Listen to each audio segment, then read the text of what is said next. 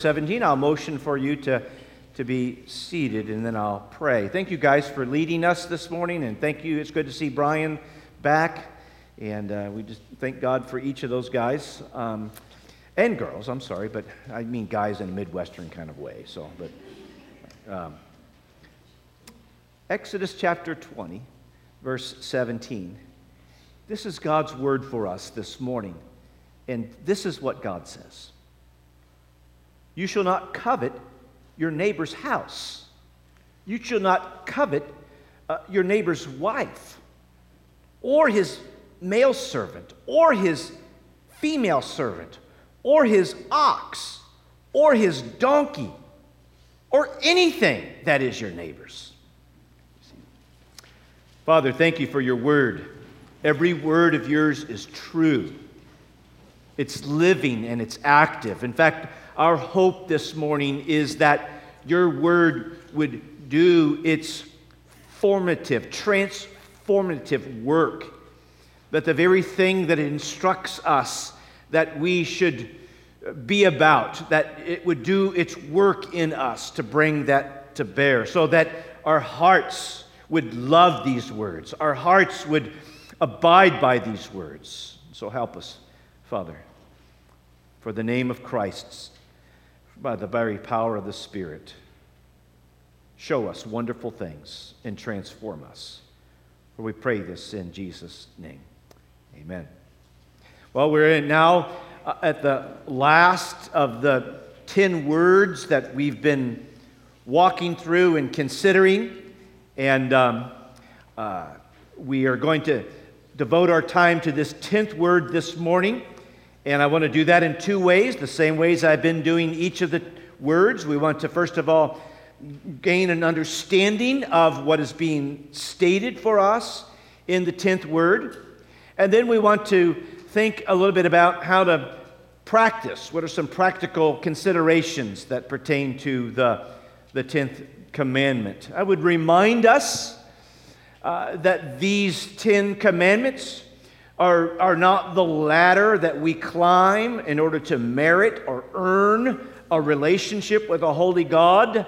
These words were given to a people whom God had unilaterally, singularly rescued on His own. He had brought them to Himself. They now were in relationship with Him, and now He gives these instructions on how His people are to live. So these words do not describe how we become God's people.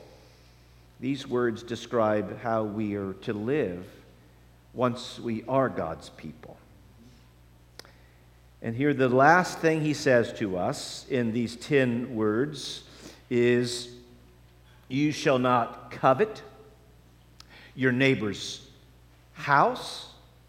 You shall not covet your neighbor's wife, nor his male servant, nor his female servant, nor his ox, nor his donkey, nor anything else in your neighbor's house. Now, this 10th word drifts back into wordiness. You remember commands 6, 7, and 8 were just 2 words apiece. The 9th command, the one we considered last week, was 5 words. So you put that together, and commands 6, 7, 8, and 9 are only 11 words. This one's 15 words. This one is longer than the previous 4 combined. Do we really need to stretch this out and make it that wordy? Why not just say, as He said in commands 6, 7, and 8, no coveting? Or if you wanted to stretch it out a little bit longer, just to kind of put some filler in there, no coveting anything of your neighbor's. But He stretches it out. Interesting. I don't know that I can give a perfect answer for that. I mean, God is God. He is wise and good in all that He does. And if He believed He needed to be wordy at this moment, then that's perfect, you know. But is there a reason for this? I would suggest to you that the the wordiness of this 10th word. In fact, it says, do not covet twice. I mean, how many times you got to say it so that before I get it? But why would you say something twice? Perhaps for emphasis, perhaps to underscore the importance of it, perhaps to nip in the bud how we might be apt to downplay the seriousness of this 10th word. I mean, we understand it's serious to not perform certain actions, but is it all that serious? What is really just secretly percolating around in our hearts?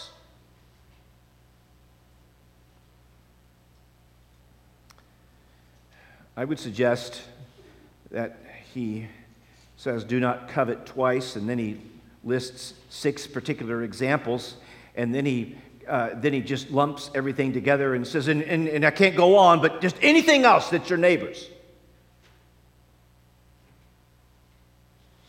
It's to show us how serious this matter of covetousness is, to suggest to us that it is a fundamentally fatal sin. The 10th word is a regulation of our desires. Who has the right to tell me what kind of desires I should have or not?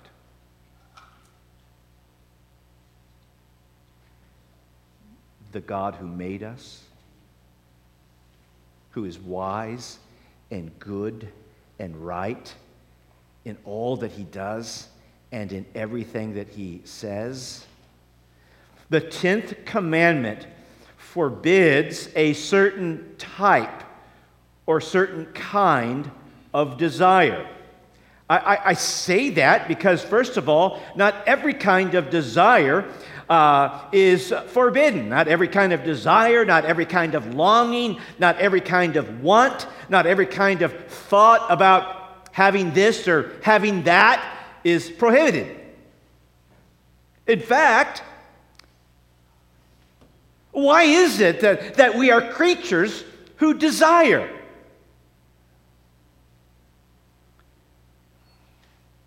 The Lord made us beings who desire.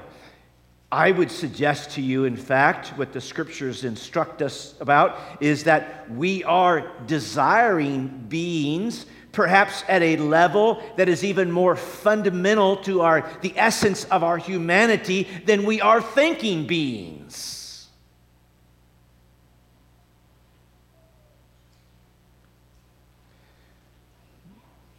God made us desiring beings, and that's not a bad thing. Not every kind of desire and longing and want and thought of having this or that, not every kind of ambition is a bad thing. In fact, desire, as God made us, is actually that disposition in our souls that moves us, that motivates, it empowers. Or in other words, not all desires are bad or selfish or evil. And yet God steps in here in this 10th word and informs us that He is now regulating our desires. The God who made us a desiring being now says, I made you as a being to desire, and yet, heads up here, there's certain desires, types and kinds that I say, off limit. That is a profoundly important matter. We are responsible to God for our desires, for what we desire, for who we desire, for how we desire. We are accountable to Him for that. That's countercultural. If we buy into that notion, that's countercultural because our culture today tells us, follow your heart. Follow the desires of your heart. Whatever they are, if they're your desires, they're legit, they're bona fide, they're good, they're noble, and they should be followed at all costs. God steps in the middle of that and says, no, I made you a creature who desires, and I have the prerogative to regulate which desires are out of bounds and which desires should move you and motivate you. You see, it is not that we desire things that is wrong. It's just that, particularly now in light of the fall, that we are fallen creatures, we have a penchant to desire wrong things. We have a penchant to even desire good things in a wrong way. That's kind of part of the mess that sin and the condition of sin has left us in. Being sinners now as fallen creatures, this condition of sin affects us in that now our desires are distorted. We don't always want to trust ourselves and the legitimacy of our desires, just because we might feel something and want something and long for something, that doesn't mean that the Lord approves of that desire.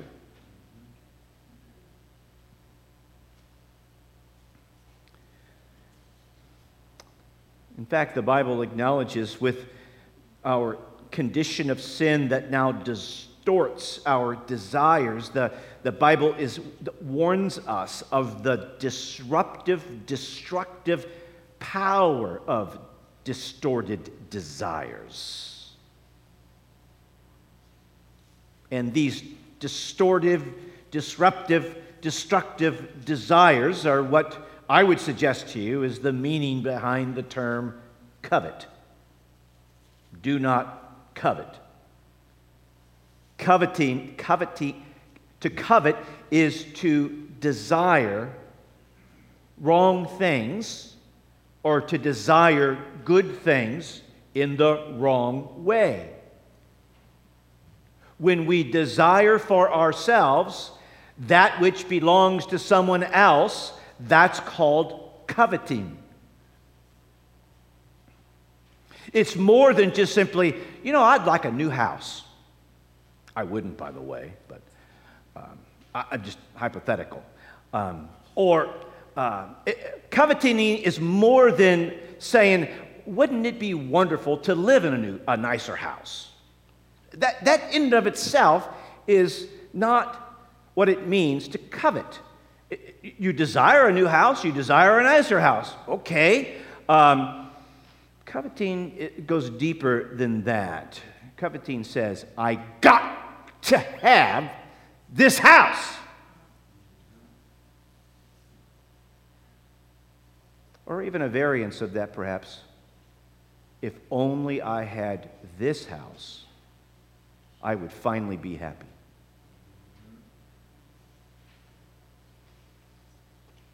See, so it's not wrong to say, I'd like a new house. But a lot gets transferred in taking that statement of desire and turning it into the category of to covet. To covet is to desire something, to desire someone that is not yours to have. God forbids it. God hasn't provided it. So, another example. It is not out of bounds. In fact, God wired us, if you would, made us with a desire for physical intimacy. That's a good desire. And yet it's a good desire that Proverbs 5:15 regulates, and it says, drink water from your own cistern, flowing water from your own well. You desire physical intimacy? Then go obtain a cistern or a well. We're talking metaphorically, you understand. We have multi-generations here, so I'm figuring that most of you can figure out what I'm referring to. And yet, Proverbs does that in a wonderful, tasteful, and yet poignant way. Nothing wrong with this desire, unless, of course, this desire pertains to someone else's wife. Someone who's not your wife. Someone other than your wife. Then that's coveting. That's a desire gone awry. And that is what the Lord is focusing our hearts and minds on. Coveting is more than saying, I would like this, I would like that. But coveting is informed by not only distorted desires, but disordered loves. What I mean by that is this. Kind of a back up for a second. You remember commands 6, 7, 8, 9, and 10 are what we would call the second table of the commandments. And the first table are the first 5, the second table are the second 5, and Jesus summarized the 10 commandments, summarized, in fact, all of the commandments. You just say simply this: you shall love the Lord God with all your heart, soul, mind, and strength, and you shall love your neighbor as yourself. So love the Lord your God with all your heart, soul, and mind. That's commands 1 through 5. Love your neighbor as yourself. That's commandments 6, 7, 8, 9, and 10. And what I'm saying to you is that coveting is informed by not love of neighbor, because it's being envious of your neighbor. Your neighbor's got that wife. Oh, man, if I only had that wife. Your neighbor's got that donkey. Well, anyway, I'm not totally drawn to that one, but you get the point. It is informed. Coveting is informed by loving self, by refusing to love your neighbor. If you loved your neighbor, you would say, man, I thank God that God has given my neighbor a wonderful wife. I thank God that the Lord has given my neighbor a wonderful donkey. And if there's anything I can do to help, let me know. But I praise God that good fortune is falling your way. But no. Coveting says, I hate the fact that my neighbor's got that wife and that donkey. Which I should probably not link those two things together. You're probably going to take this the wrong way.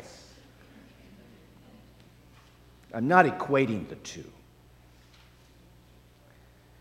As we covet, we toss out love of neighbor because we focus only upon what is good for us, as we deem that.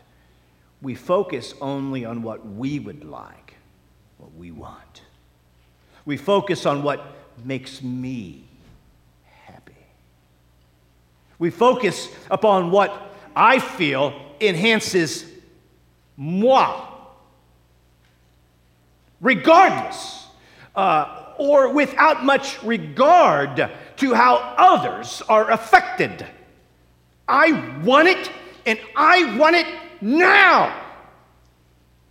But it's not yours. But I desire it. I gotta have it. In fact, Romans 13 points out what I've just pointed out. Verses 8 and 9. You shall not commit adultery. You should not murder. You should not steal. You should not covet. And the other commandments are all summed up in this word. You shall love your neighbor as yourself.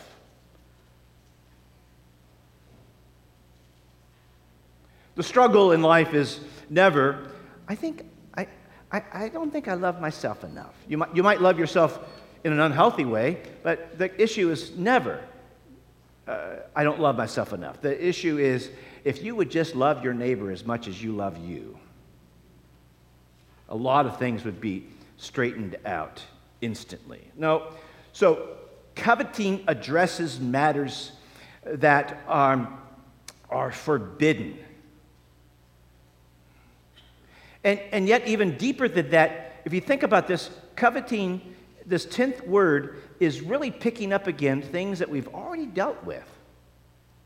And yet, in the very wise way that only God could put this together, this 10th word is revisiting commands already talked about, but it does so in a different way, a deeper way.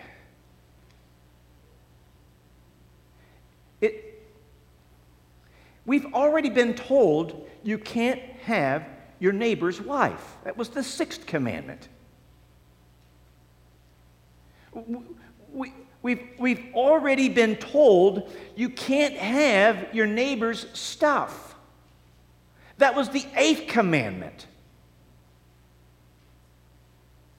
So why do we have to spend time dealing with the 10th commandment? These are not completely new categories. It's not your wife, you can't have her. If it's not your stuff, you can't have it. It doesn't belong to you. God's not given it to you. No, the 10th commandment shows us that this matter of sin is much deeper than the acts that we commit.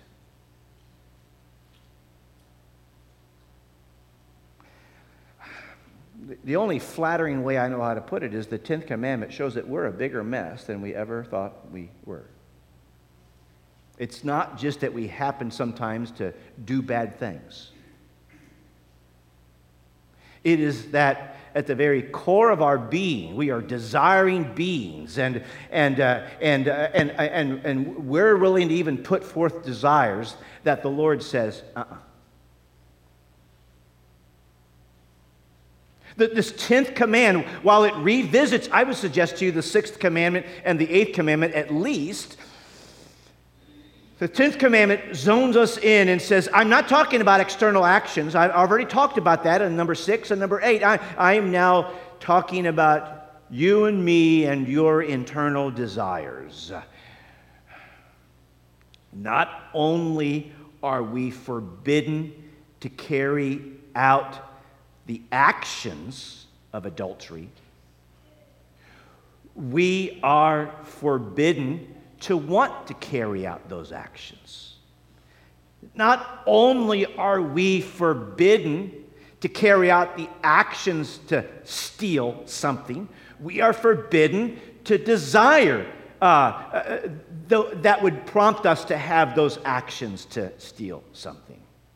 In other words, commandment number 10 flattens us because it locates obedience at a deeper level. It's deeper than just simply actions. It is desires and wants and longings of the heart. Example. Suppose you have a bicycle. So suppose you're my neighbor and you have a bicycle that I want. I gotta have it. I want it real bad. It's not enough that I've got 6 bikes already. I mean, because you wouldn't understand this, you have to have a different bike for every kind of biking experience. But you guys won't appreciate the fine art of bicycling, so I'll just leave it at that. You can judge me.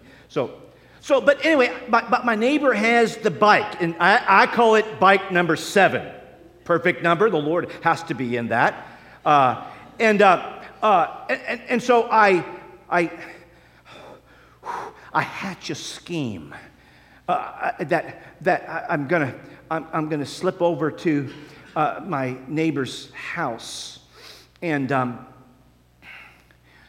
well, first I'm gonna take out $1 million life insurance policy on my neighbor, because I'm so smart, no one will figure out what I'm up to when I do that. But I'm going to take out a life insurance policy on my neighbor, and then I'm going to come over and I'm going to kill my neighbor, and I'm going to take my bike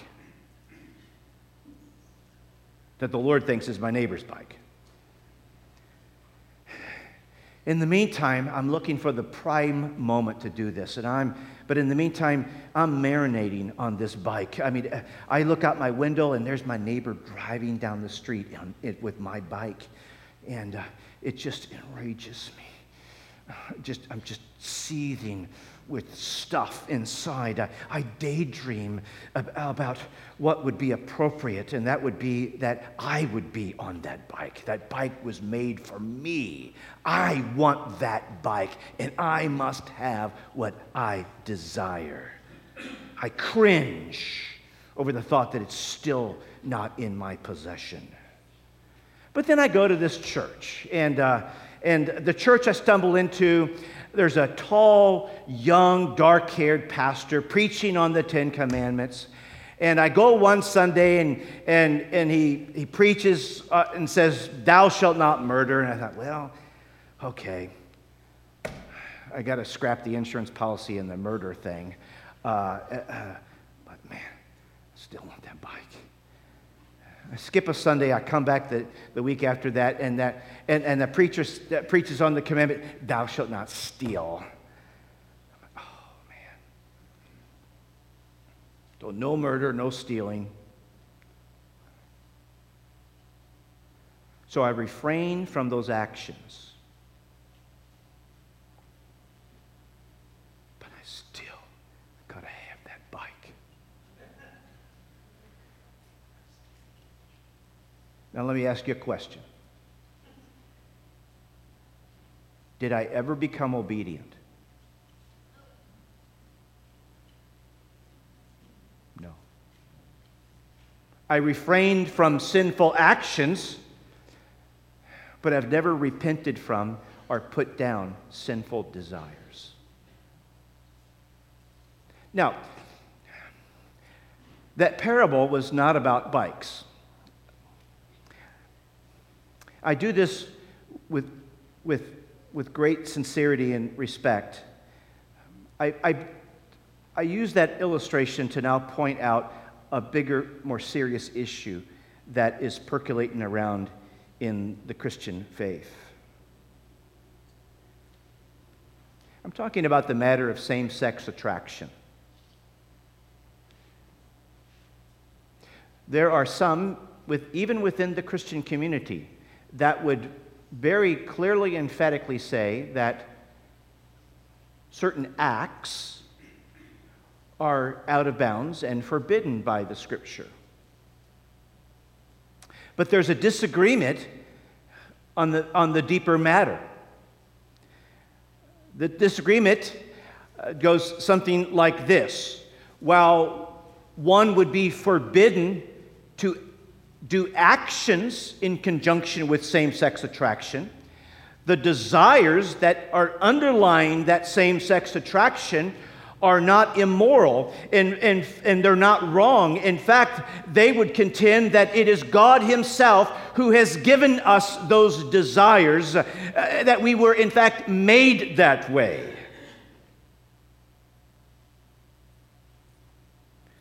I would suggest to you, and I think the 10th commandment would be part of the basis for sorting this out, that when the Lord forbids certain actions, He also, by way of the 10th commandment, forbids desiring those actions that He has forbidden.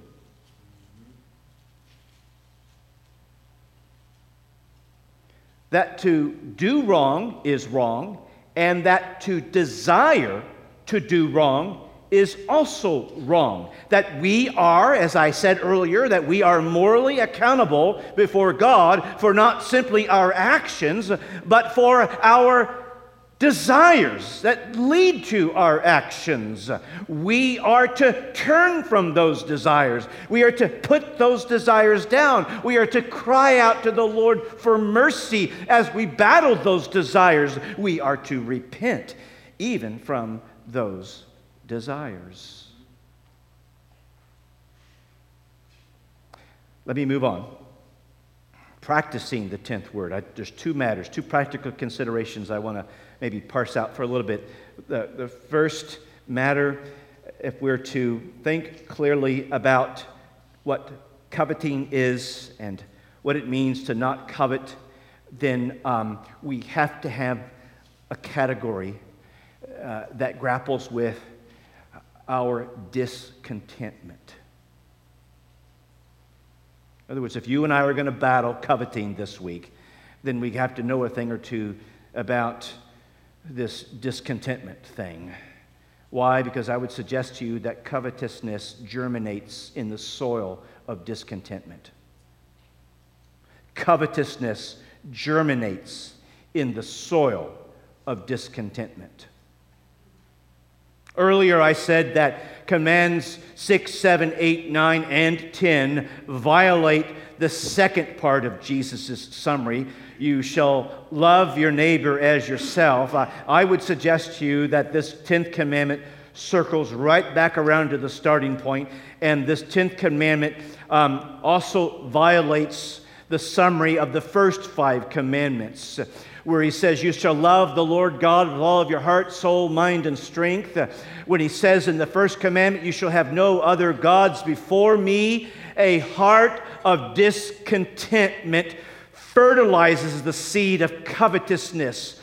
It reveals a heart of idolatry, that we have turned away from the Lord, the only one who truly satisfies our hearts and quiets our hearts. When we turn away from the Lord and we turn to some false god who cannot satisfy, then our hearts overgrow with covetousness because our hearts are festering in the soil of discontentment, because we have turned away from the one who is the living springs of water, and we have tried to hewn out for ourselves cisterns, broken cisterns that do not hold water. In fact, so what I'm saying is covetousness is idolatry. When we covet our neighbor's wife, our neighbor's stuff, when we covet anything that is not ours, that it could be a wrong thing to covet, or it could be a good thing to covet in the wrong way. When we covet, we have first, prior to that, we have violated the first commandment. Colossians 3:5 puts it really clear. Covetousness is idolatry.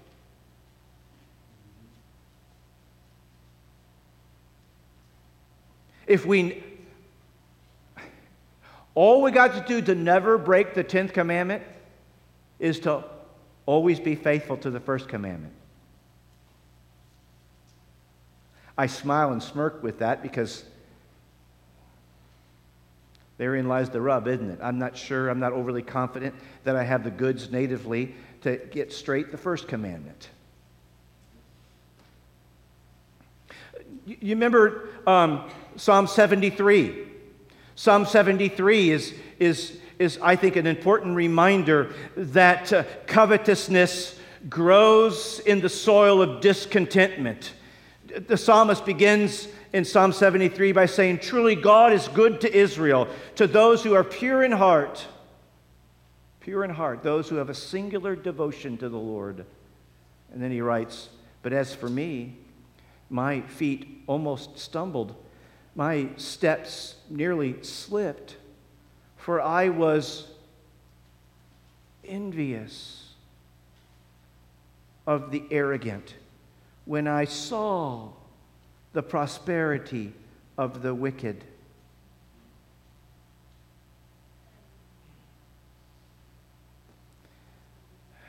And he goes on in Psalm 73 and parses out how long the seed of covetousness was germinating in his heart of discontentment. But then he gets to verses 16 and 17. It says, But when I thought of how to understand this, it seemed to me a wearisome task until I went into the sanctuary of God. Then I discerned therein." Until God gave me wisdom to sort this out. And he concludes at this toward the end. And this is what's so beautiful. And here's the remedy for discontentment, which breeds covetousness. He says in Psalm 73, verses 24 and 25, "Whom have I in heaven but you? and there is nothing on earth that I desire beside you. My flesh and my heart may fail, but God is the strength of my heart and my portion forever.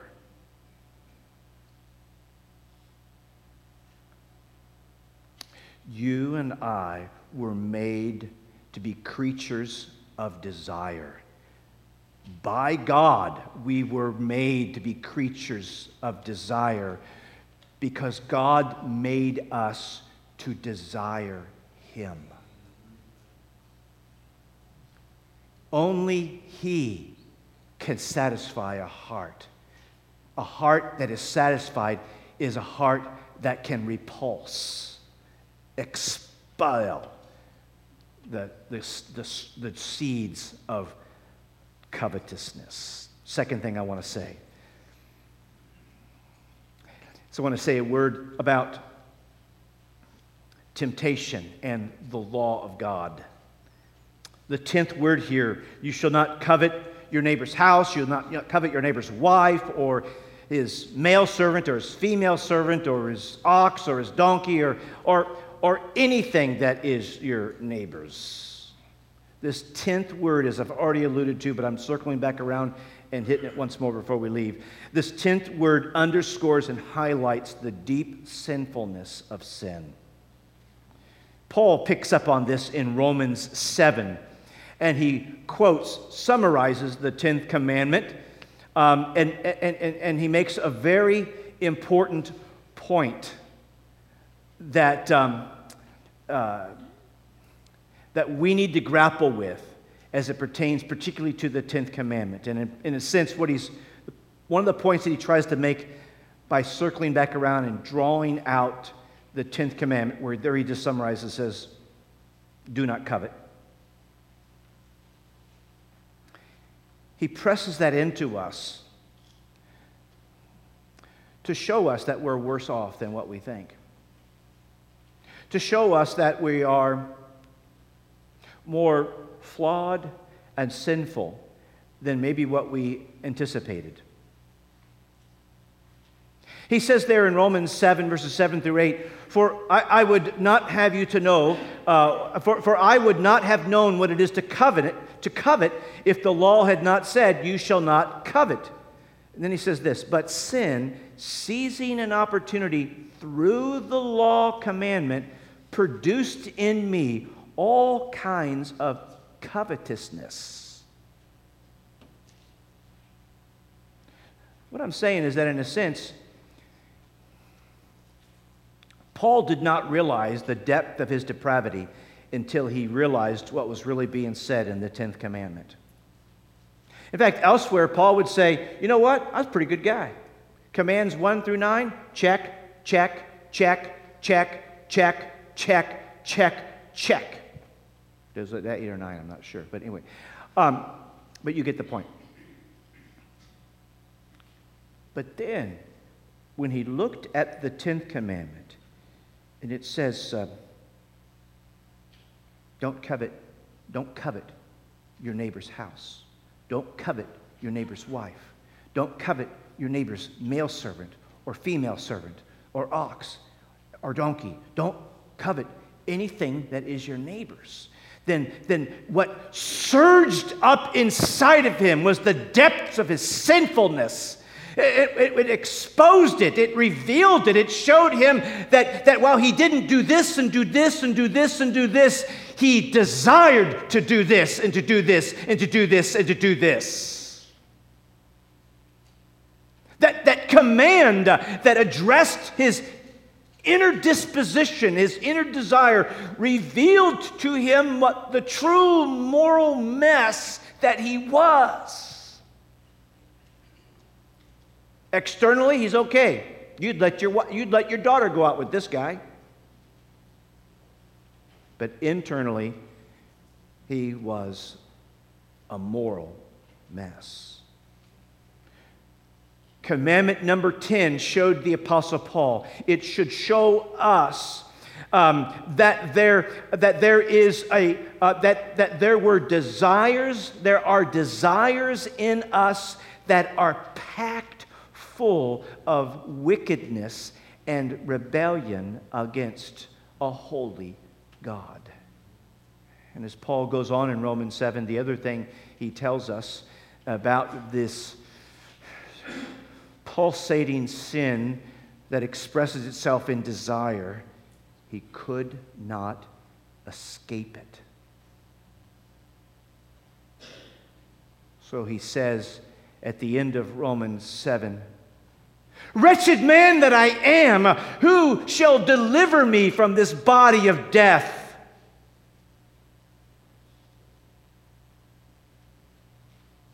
The 10th commandment showed Paul. The 10th commandment is designed to show you that whatever exterior veneer we have of moral goodness is just simply hiding a hot mess of wicked desire internally. And Paul's approach is the best approach. Where flattened by being exposed to God's holy law, we would simply say, "O wretched man that I am, who shall deliver me from this body of death?" For it is then that the Lord showed Paul the answer. But thanks be to God through Jesus Christ our Lord. Jesus has come to rescue people who not only do wrong things, but he's come to rescue people who feel the desire to do wrong things and don't know how to escape from that. Jesus has come to rescue us. Father, thank you. Thank you for the Lord Jesus Christ. You have now shown us what you've seen about us all along. We have a problem that we cannot remedy. That the problem is inside of us. The problem has left us estranged from you. The problem has left us under the just punishment of your holy condemnation. And yet you have not left things there. You have dispatched your Son. And we praise God for Jesus, in whose name we pray. Amen. Let's stand.